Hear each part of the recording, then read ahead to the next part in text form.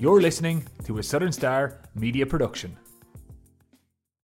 To be a fisherman, you have to be very resilient. You have to be a person that doesn't get knocked down easily and won't get up. And that's the truth. Look, they go to sea in storms, gales. They're out there now in Stormell, and I guarantee there's fishermen out there trying to make a living, bring in food. So they'll keep going until they're actually knocked out.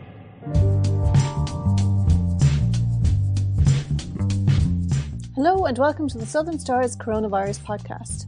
I'm the news editor Siobhan Cronin, and this week's interview is with Skibbereen man Patrick Murphy, the outspoken chief executive of the Irish South and West Fish Producers Organisation. This is a very challenging time for the industry, dealing with COVID, Brexit coming down the tracks, and general fears for the industry. I spoke to Patrick earlier to hear his take on these issues and why he believes a no-deal Brexit could mean game over for the industry that accounts for 84% of Beara's economy, with similar figures in other coastal areas of West Cork. So welcome, Patrick. You're the Chief Executive Officer at the Irish South and West Fish Producers Organisation, and we'll talk about that shortly. But first of all, tell me a little bit about growing up. I believe you're from Skibbereen. So how did you go from living in Skibbereen, which doesn't have a very big fishing industry, to being one of the main spokespersons for the industry in Ireland? As you said at the start, this is not long enough to go into all the major details, but very simply, my father comes from Hare Island. So we have a house still inside in Hare Island. And I was inside in a boat, I'd say, before I ever got to 6 months. So I was underwater from then. I fished with my father, hand-hauling pots over the side of a punt from the age of 8 and my summers. We had a farm in Derrycroon, so we did that as well too. And I went into the industry, and I have a passion for it like nobody could ever describe. I'm fishing since I was, as I said, 8. I professionally fishing from 18 when I left secondary school, and we moved into aquaculture. But it's in the blood.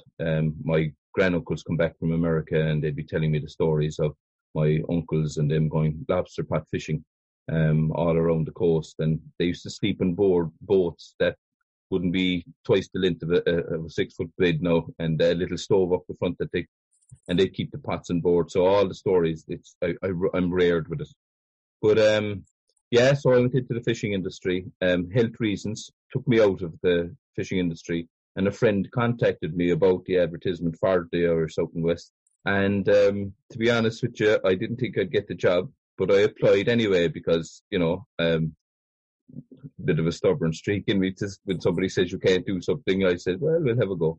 And they liked the cut of my jib, as they say, and they gave me the job. I'm there 4 years now, and they still like me. I'm still there. That's You haven't looked back. But there's an awful lot of learning. I'm going to tell you one quick story now to emphasise this. I was inside in the job, Siobhan, for 6 months. That was my trial period. And at the end of the 6 months, I said to my chairman, John D. O'Sullivan, I know I might cut out for this. And he says, what do you mean? I said, gee, John, there's an awful lot of stuff I haven't learned in the 6 months, and EU regulations, Irish law, and all the different changes, the DSIs that the ministers bring in, and everything else, and all the background knowledge that you need. And he started laughing at me.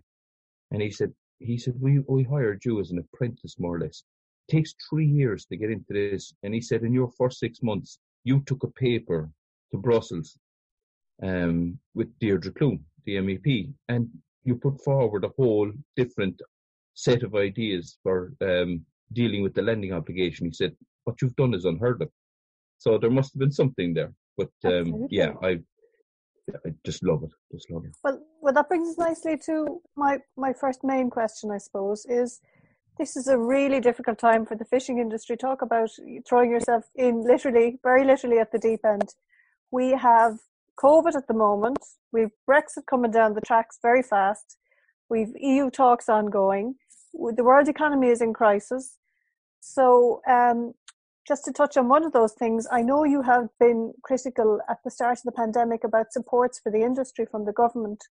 So how are fishermen dealing at the moment with the challenges of COVID? To be a fisherman, you have to be very resilient. You have to be a person that doesn't get knocked down easily and won't get up. And that's the truth. Look, they go to sea in storms, Gales, they're out there now in Stormell, and I guarantee there's fishermen out there trying to make a living, bring in food. So they'll keep going until they're actually knocked out. So, as I said to the Minister, Derek Leary, we've had 3, like a boxing match. We've been knocked to the canvas already at the start of the year through the bad weather. Like, if boats can't go fishing, they can't earn a living, they still have expenses. There's huge insurance costs. Boats are so modern now, they have to be kept going. You can't turn an engine off and leave it go cold and condensation water. So you have to maintain the boats. They're massive modern equipment now. The gear equipment inside in finding fish and locating fish and to avoid fish costs tens of thousands. And this has to be updated regularly. And you have ship-to-shore communications that you have to pay for, Wi-Fi. All these things now in the modern fleet cost a lot of money. And if you can't catch fish, you can't pay for them.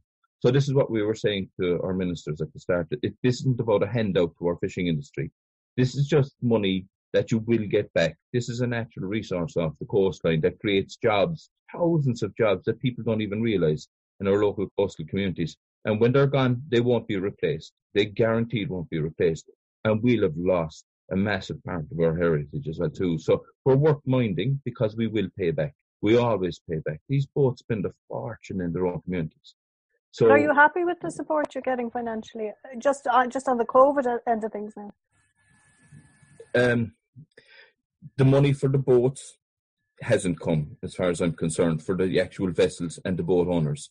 The horizontal measures that they introduced, which was giving a few bob to the crews and stuff like that, are invaluable. But that's to every person in the community. We need that just to keep our economy ticking over. People have to buy food, otherwise they're going to just look for food in other ways. We won't go into that. So look, that's a necessary step that they had to take. But if you don't have the engines, if you don't have the equipment to work with, we're going back to the Stone Age. Like, we might as well go out and, get a rod and line and say we're going to feed the nations with that. We need these boats to stay operable. These people don't own these boats. Like, these are millions and millions worth of equipment, and it may be a second generation before they're paid for. People think that fishing just go out, easy job, throw the net over the side. That's not the case anymore. This is a really skilled job. One quick way to emphasize that is, years ago, a Spanish buyer told me that he can't understand the way that the Irish fishing industry here are treated or looked at in comparison to what happens in Spain. In Spain, if the pilot of a plane walks down the street with his hat on and a skipper walks down with his hat on, they get the same respect in Spain because they know how difficult the job is. Here, people think, as far as I view, is that fishermen just no bother to go out, take out these vessels, 90, 100, 200 feet vessels, and catch fish in an ocean like it's no bother. It ain't that simple anymore. Like, and it's getting harder. Skill sets. But have the banks been sympathetic, Patrick, to the? Oh yes, no. In fairness, no, absolutely. They have to be, because look, they have massive investment in these boats as well. It's not as if something like a house that you can put on the market and there's a good chance that somebody else will pick it up, because the skill set is so unique to our industry. There isn't a queue down along the pier for fellas to go in and buy these boats. And if the skill set of the guys that are there already, that have tuned these, like myself, from 8 years of age, right through to when they finally get boats of their own, is gone, who's going to replace them? Like, so the banks know themselves, it's lost money. If they take a boat out, it's gone. So they have to dig in deep. And here's the thing, the fishing industry very rarely fails. The fishermen behind it keep going. They never stop. There's fellas that are 70, 80 years of age still at it. Like, so, it's in the blood, as I said. So tell me, how is Castletownbere? Now, I could be wrong, but I thought at one point Castletownbere had picked Killybegs for the most landings, and it seems to kind of fall down a bit again. Is there always a bit of competition there between the two ports, and how are things going there at the moment? There is, but look, that's a bitter pill for the locals, to be honest with you.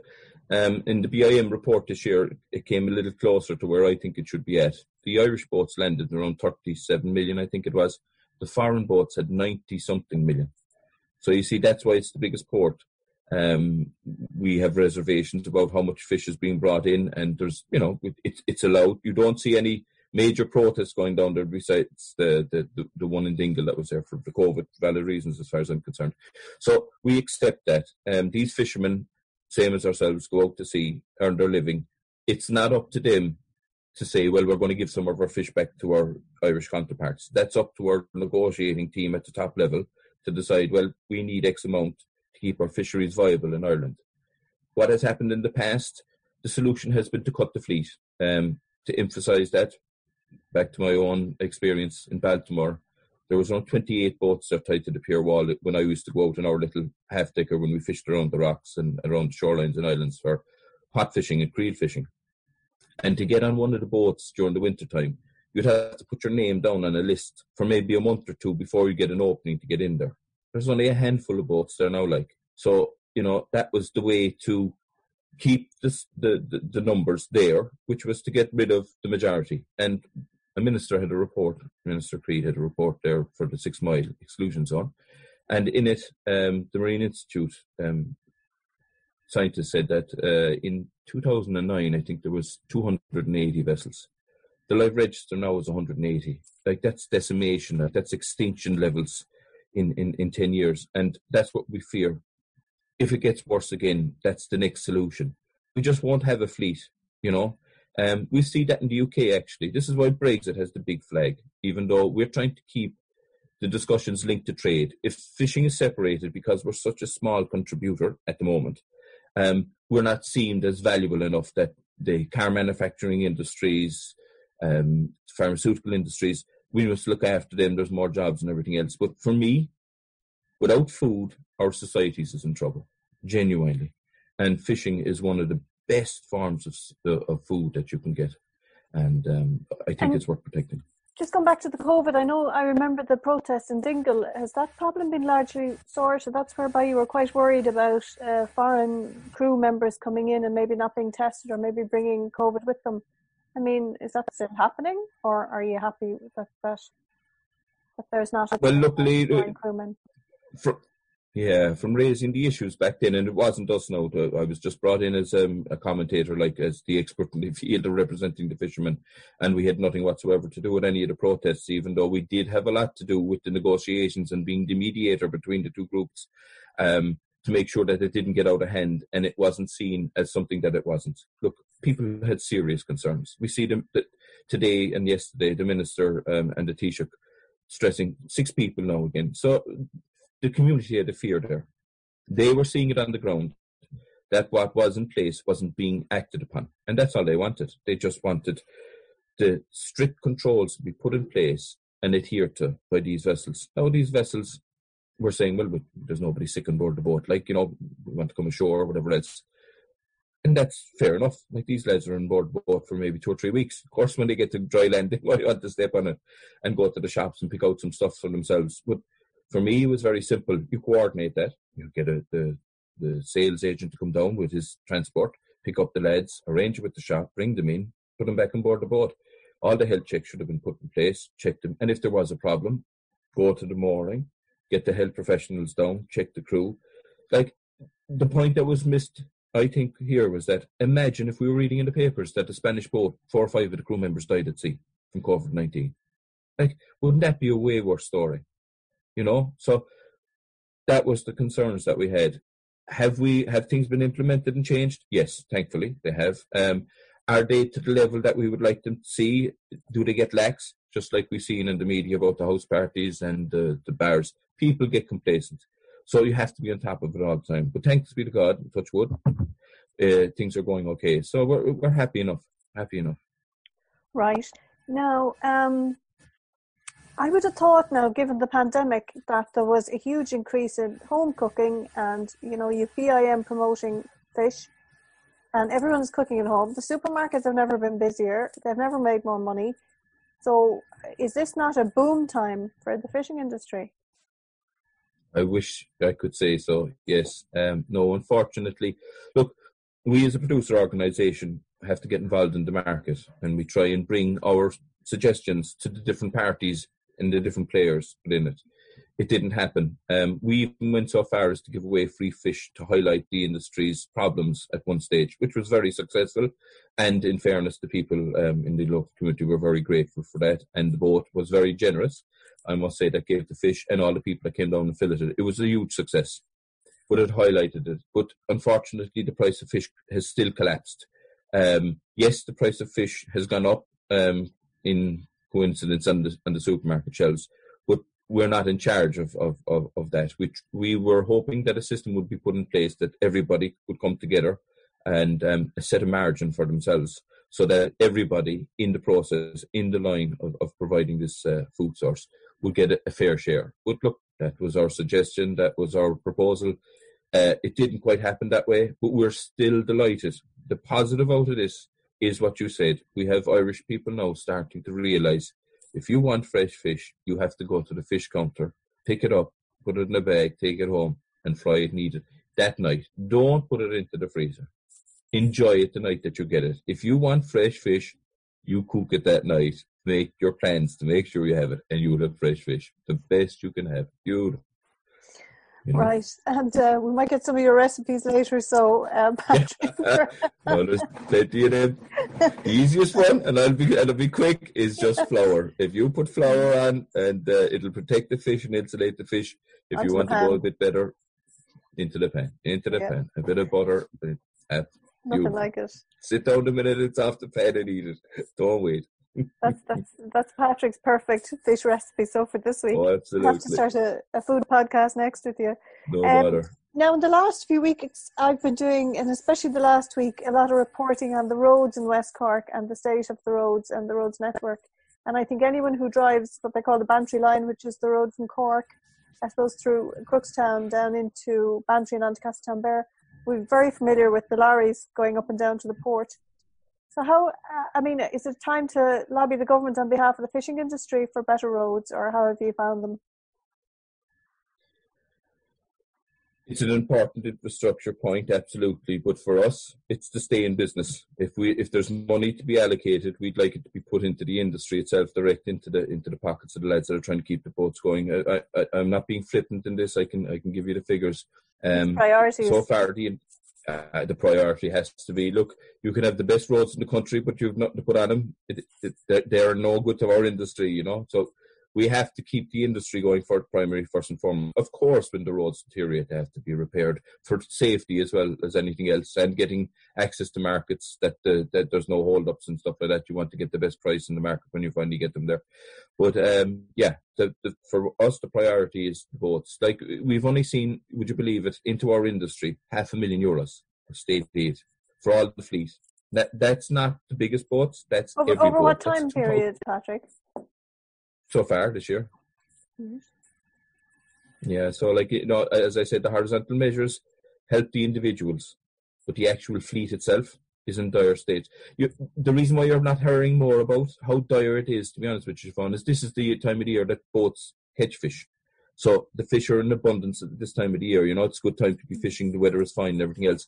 So it's like a sticking plaster at the moment, you know. They're getting through it. But we're real fearful for the winter time. Look, we're talking in the middle of a storm. There isn't, all the fleet isn't out, I guarantee you that. So they're not earning, but they're still costing money to be at the shoreline. And the main thing is to keep the fleet operating. Like, we have to, and we have a small fleet. If you look at the register of fishing vessels, 180 boats over 18 metres, like in the richest fishing grounds in the world. Now, anybody can say by square metre, Ireland has the richest fishing grounds in the world, definitely, of all species of fish. And to have that such a tiny fleet, like, it's bewildering, to be honest with you, at best, you know. And speaking of that now, another massive, you know, train coming down the track at you is Brexit. And I know you want to keep it about the trade element of it.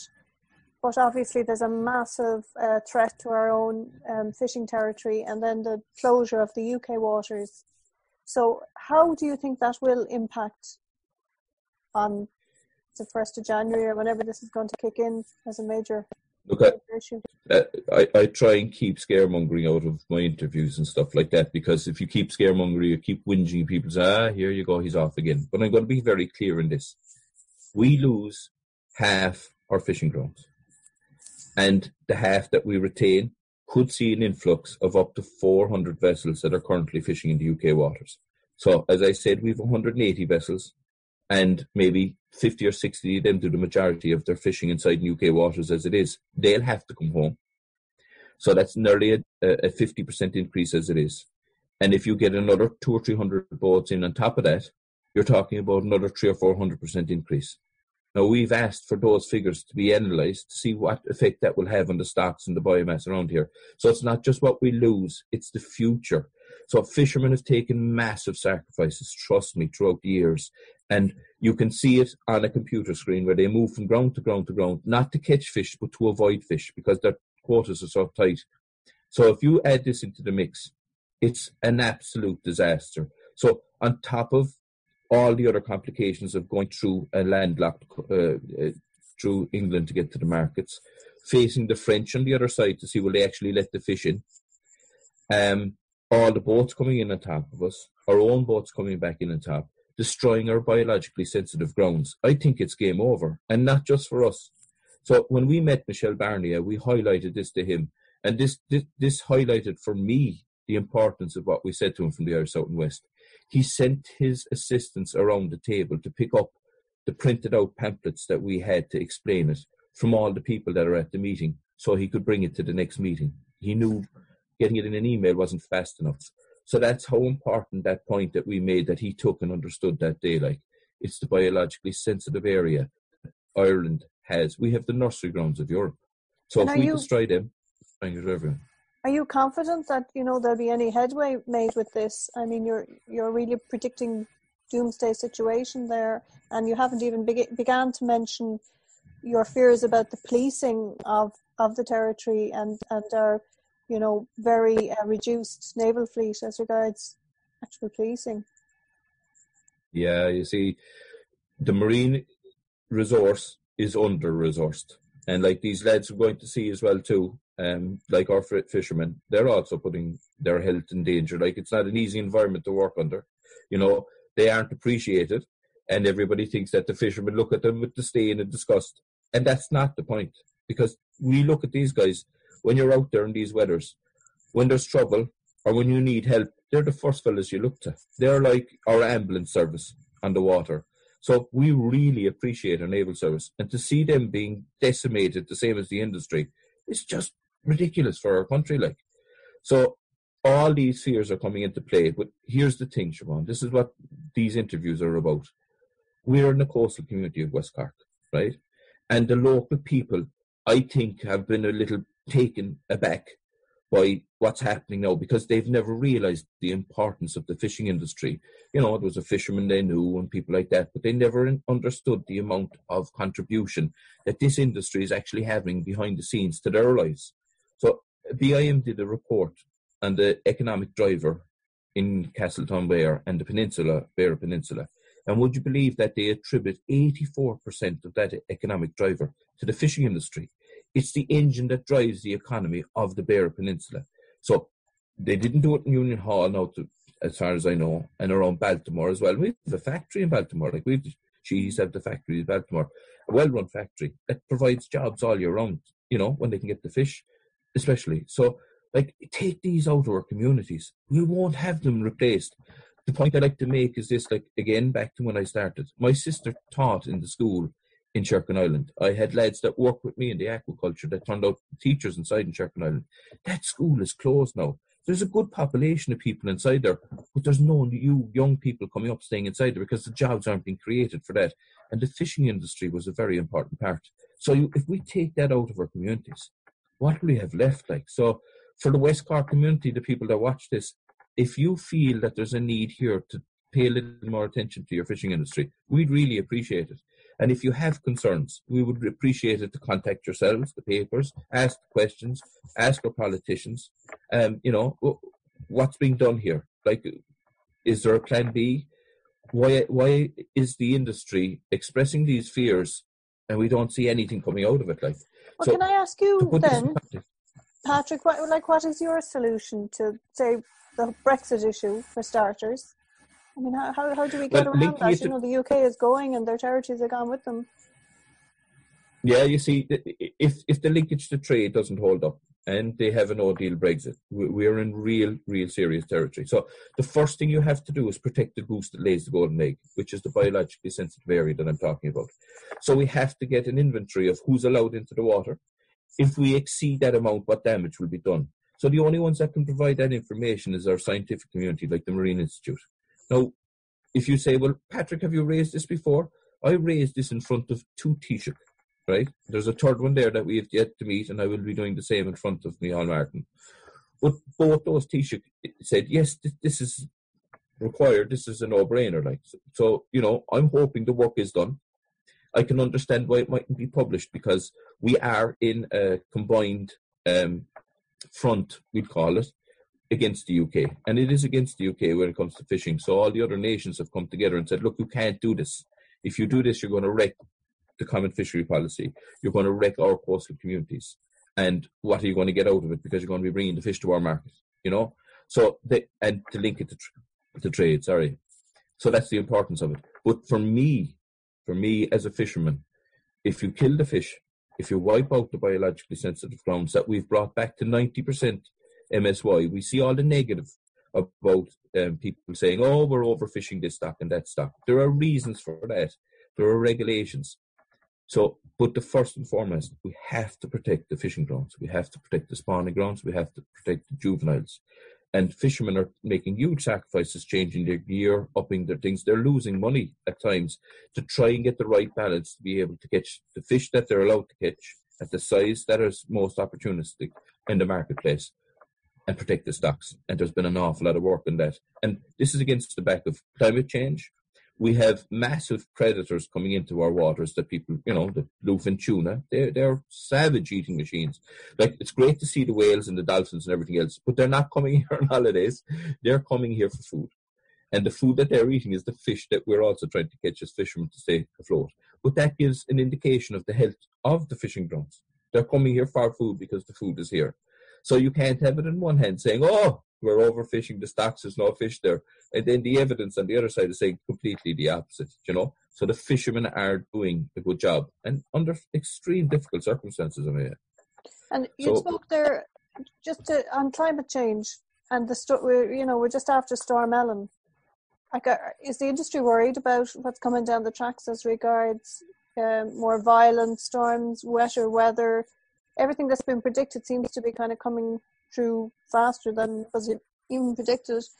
And I mean, is that of worry to the industry, or is that just, as you say, priorities? It's a bit far down the pecking order at the moment. No, there's a WK Irish group, and it's going on for WK Irish 6 now, I think it is, and it's a working group on the ecosystem that we're a part of, meeting scientists, and there's new papers being developed, how all parts of the marine life interact with each other and the effects that it has, and human interaction, and how that can change. So one of the points that was raised in a couple of the meetings that I was at. One was codfish, for instance, prefer colder waters to spawn in. That's their preference. So what they're moving north.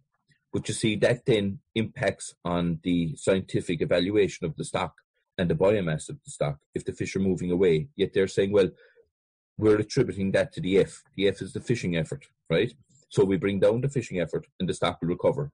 But that's not the case if climate change has changed the goalposts. So this is where the complication comes in then, and I don't want to be too complicated. Under the landing obligation, you have only a certain amount of fish to catch, but all the fish swim together. So the lowest common denominator could choke the other species of fish. So if you catch the lowest number of fish, and then you're told, well, that's it, can't fish no more, and you can't catch all the other fish that are in abundance outside there. So there's a massive balancing act. That's why fishermen are changing their gear constantly, moving ground, moving areas to try and stay legal, and it's all the more difficult. And if you're playing with a smaller amount of quota, you've no leeway. You've no grey area to adapt, to change. Do you know what I mean? There's no wriggle room. So it's really hard. I'm also concerned about the actual welfare of the fishermen. I mean, there must be an awful lot more in physical danger, never mind the stocks moving and having to go further to catch them. I mean, the storms are creating surely a bit of a fear amongst the community, are they not? And I'm smiling now, because would you believe that fishermen were given an extra task and an extra challenge by our minister, which was to clean up our oceans, to take up all the plastics that's coming from the rivers and everything else. So their work is being added to. Look, we could spend the next, as you said, I have to be careful of how far I can drift away from the current topics. The ILO convention is something that was brought in, an international convention to look after the health and well-being of the fishermen. I have my major problems with that, because if it's interpreted incorrectly, it doesn't help the fishermen. It actually crucifies them. And we've been working with the Department of Marine. We're hoping to meet the new minister and talk to him. We didn't get to meet Mr. Shane Ross, but we need to bring in primary legislation in this country. As I said, my job is multifaceted. People don't realise, even the fishermen don't realise the amount of work that goes into behind the scenes. There's an awful lot of mechanics to be done to keep the engine running on the shore side of things as well too. So I'm not going to drift away from that. But anytime you want to come back in any of these particular subjects, Siobhan, Just give us a minute or two on the I think the Fishing for Litter initiative, is it? Because I think it was something I discovered there a year or two ago, and I was very impressed with because the fishermen, in fairness, get a lot of slagging for putting plastic in the ocean or leaving netting behind, and actually there's a very good and very successful initiative whereby while they're out fishing, they're also, if I'm right, helping clean the oceans. So just to elaborate for 1 minute on that, we raised this issue in the Irish South and West. We had serious concerns about this, and a girl in BIM, Catherine Barrett, who has spearheaded this, massive girl, brilliant girl, and we had different views and opinions 4 or 5 years ago about this, because I felt, look, this is an onerous task. This is going to make boat operators illegal, because under the Work Time Directive, giving them extra work to do doesn't allow them to do the fishing work. And if you breach their rest hours, they're jailed and the boats are fined and everything else. So I said there has to be balance in this. And in fairness, we're starting to reach that. So much so that I took up the role as the vice chair in the Marine Plastics Working Group in one of the advisory councils that I'm a participant on. And I'm passionate about this as well too. And we're working on systems to create a traceable way of bringing back plastics from the initial manufacture all the way through its life cycle. But here's what people don't understand. A fishing net lasts 20 years minimum, right, if it's looked after. Now, there are components that wear out and that have to be changed. But the actual weight of plastic in a fishing net, in most fishing nets, is only a couple of 100 kilos, you see. But the problem is that fishermen were being pointed at for being one of the worst polluters. But you see, a net breaks up. And the way they were calculating wasn't by kilo, it was by individual items on the strand. So a small little hair of rope, I'm trying to get it on the screen, this size, was 1 unit. You understand? It's about 6 inches. We might have 10 grams in weight, and so we're working on that. But the boats themselves deserve fierce credit. They're doing this for free. And as I said, it does work on their impact. You can imagine some fella that's at sea now for 7 or 8 days. He's wrecked. He's coming ashore. And the next fella says, well, you're going to take a half an hour now to upload the plastic and the rubbish and the stuff that you brought in. He's just looking, he's going, oh, God, okay, fine, let's do it. And he does it for free. He does it for nothing. He's doing the right thing. And here's the thing. But I suppose it's in his own interest, too, that the oceans are kept clean. Oh, yeah. The fish aren't absolutely, damaged. yeah. There's a misconception, you see, that people say that plastics will get into the environment and they'll get into the food chain where we're eating. That is not the case. We've been at scientific papers and everything else. In actual fact, one lad said to me, he said, if you rub the sleeve of your clothes and go up to a window, and not on the camera, if you rub the sleeves, there's plastic fibers on your clothes. They go up into the air and you're inhaling them into your lungs. So they're already in your system. You drink a water bottle, there's plastic fibers inside, and that you're drinking it every time with a water bottle. So, we put plastic into our bodies. Would you believe that? My father got his knees replaced. They were plastic. So I think that's slightly different from drinking from a bottle, but but you know what I mean. So plastics are there, and here's the thing. I don't want to be negative about plastics either. Okay, so this guy said to me, he said, well, a cucumber, if you put plastic sleeve on a cucumber, it lasts 10 days longer than it normally does. So if you get rid of the plastics, you're going to decimate your food production and that. So there's other implications in this. But no, back to the fishermen, right? Fishermen are tasked with picking up the 100% of rubbish in the seas. But it is acknowledged that they are 5% of the contributors to the pollution. So they're taking in an extra 95%. And I think we're nearly at 100% of the fishing boats in Ireland that are all signed up to bringing in rubbish from the sea. And it's not their rubbish, by the way. It's not just Irish boats that are fishing in Irish waters, but it's the Irish boats that are bringing in the rubbish. So we're working on it, and it's really important. Look, but there's an element of inferiority then that they can exert over their colleagues, maybe, and a bit of smugness that they can show that they're coming in with their plastic under their arms. But Patrick, I'll let you say that now. Sure, why not? This podcast is after all about the coronavirus, and I feel I should ask you, though I know no more than some of the other interviewees, you don't have much time in your hands, but when you do, are you out fishing? Are you watching Netflix documentaries about fishing? Are you reading books about fishing, or can you get away from it at all? I regularly get phone calls at around 10 or 11 o'clock at night telling me to go home. So that, I think, Where that are puts it in a nutshell. In the office in Castledownbere. You're not on a boat angling, no. No, I had my young fella in aquaculture here. My young fella's after taking over. We did a documentary with a girl, Darina Clancy, brilliant, documentary maker, excellent media person, and it's called Gaffis and Unta, and that I'm shown in that, but it was meant to be about the industry and the shore and everything around. It changed as the interviews carried out, and it showed the real, true story of the industry with the O'Driscoll family, who moved from Sherkin and went to Castledownbere, and how they've left the industry now. Even though they had succeeded, they got to the pinnacle of it. They had a beautiful boat, able to catch pelagic and whitefish, could travel anywhere in the world, and they decided, look, we just got to get out of this. They had the boat, I shouldn't be saying too much information. They mightn't thank me for it. But there was no need for them to leave the industry. Young, healthy, very skilled people to leave it. So there was other reasons that made them leave that. So when you see that, then I have to put the same effort in to try and keep people there. So as a fisherman myself, I really love the industry. To me, there's nothing better. So I will spend 7 days a week at this job. The only time you won't get me is when I'm asleep or when I'm talking to somebody else. So my phone number is out there for anybody to ring me. And the only thing that I would ask is that if somebody does contact me or make a comment, please don't do it anonymously. If I'm willing to put myself out there, I want the person who's contacting me. And any discussion you want to talk about or any things, information that you want, I'm there. And I put that out to anybody in the public. Look, as I said, this is so important for West Cork, our fishing industry. From the smallest boat, the lads that are going out actually using oars with an outboard, to the biggest boats that we have in the fleet for pelagic vessels.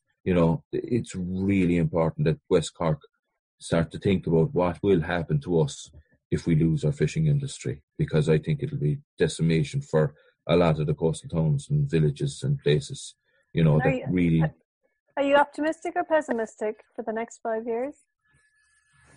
I have to be optimistic. And the reason why I'm optimistic is that it's a renewable resource. We can take a certain amount of fish out of the fish stocks every year, and magically they reproduce themselves next year and they're there again. And people say, well, why should we be doing this? It's a food source. If the fish aren't eaten by us, the fish will be eaten by fish. It's as simple as this. It's Mother Nature. So for us to be fine and healthy and fight the likes of the coronavirus, there's nothing better than a healthy fish and nutritious, no additives, no preservatives, lads. Fantastic tasting food, it's there for you. It's on your doorstep. There's fantastic lads that are actually bringing it to your doorstep themselves. You can meet them in local villages now, and the boat you're getting it off. If I want to be picking on individuals now, like with young Healy, it would be spring to mind and social media. That's a fantastic job. And imagine, he goes out to sea, he does everything to keep his boat operating. He gets out to sea and he has the time and the drive to come ashore to make sure you get it into your hands. Where else could you see that passion in any industry? It blows me away all the time, Siobhan. Blows me away. So I have to respond to that. I have to put myself forward to do the same. I'm delighted to do it. Delighted. And being paid for it, it's a huge bonus. I do it for free.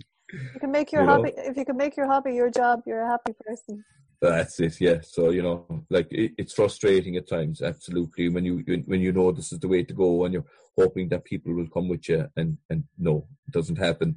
But you just dust yourself down, get back up again, and go again. It's too important to not keep fighting. So I am optimistic.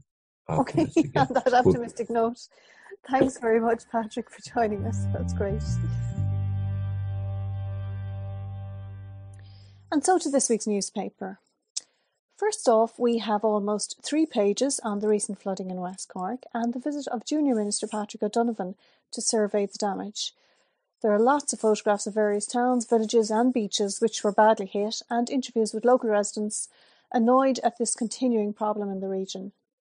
We also have a story about plans for a protest in Dublin this weekend of anti-mask protesters who have offered to send a bus from West Cork to the event, and it has received some support online. There is also a story on page 3 about the presence in West Cork of a religious group which has a Holocaust denier as one of its founders. They are also not best pleased with mask wearing and have posted mocking videos online to that effect, we're told. Bantry's mystery lotto millionaire is also mentioned, and a report on the first female diver in the Navy who finished her training on Bear Island recently. Danny Collins is in the Boston Bar making pizzas to allow him to open his popular drinking spot. And on page 5 we mark the visit of the Taoiseach to his second home in Courtmacsherry last weekend. Also, the Gagan home workers are thrilled with the Star after our recent coverage of their plight resulted in them securing a deal for high-speed broadband. There's coverage of the funerals of the West Lodge founder PJ Murphy, and also former TD Paddy Sheehan, and Emma Connolly takes the story of the incredible adventures of West Cork sailing lads who have just returned from their world trip and puts it in this week's paper. Also, a New Yorker tells us why he is missing West Cork so much this summer, and there's a stunning coastal home for sale in Schull for $1.35 million in our property section. We also have our usual local notes pages packed with local news and a super sports section as always. We also have a back to school special feature this week, and Emma Connolly's very popular COVID diary continues, plus lots more, all in this week's Southern Star. So don't forget, if you can't get to the shops, you can subscribe by going to southernstar.ie and clicking on the e-paper tab at the top, or call the office on 021 21200 for a postal copy to be sent out to you. And now for this week's musical treat. The Southern Star Sessions is a popular segment which has been recorded at various intervals in recent years at the Southern Star Studios. It has featured both visiting and local musicians, and each week we are asking our podcast hosts to pick their favourite session as we all enjoy a bit of nostalgia. This week I'm going to pick a great recording from local singer-songwriter Brian Casey. It was recorded about 3 years ago, but it still sounds as fresh and relevant as ever. It's called Oh Now. And for more on Brian's work, see Brian Casey Music on Facebook.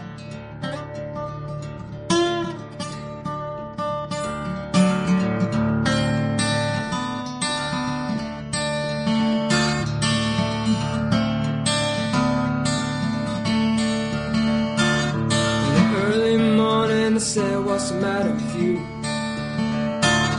The day you were born, I said, what's the matter with you? Sing a little sad song to say what's the matter with you. You could feel in every color, but you only wanted that out the blue. Feel a little down, the day's got the better of you.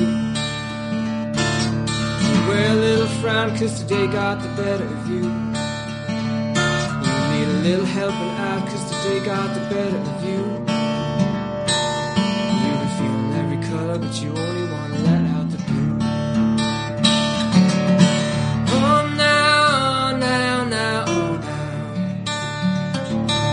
Oh now, now, now, oh now.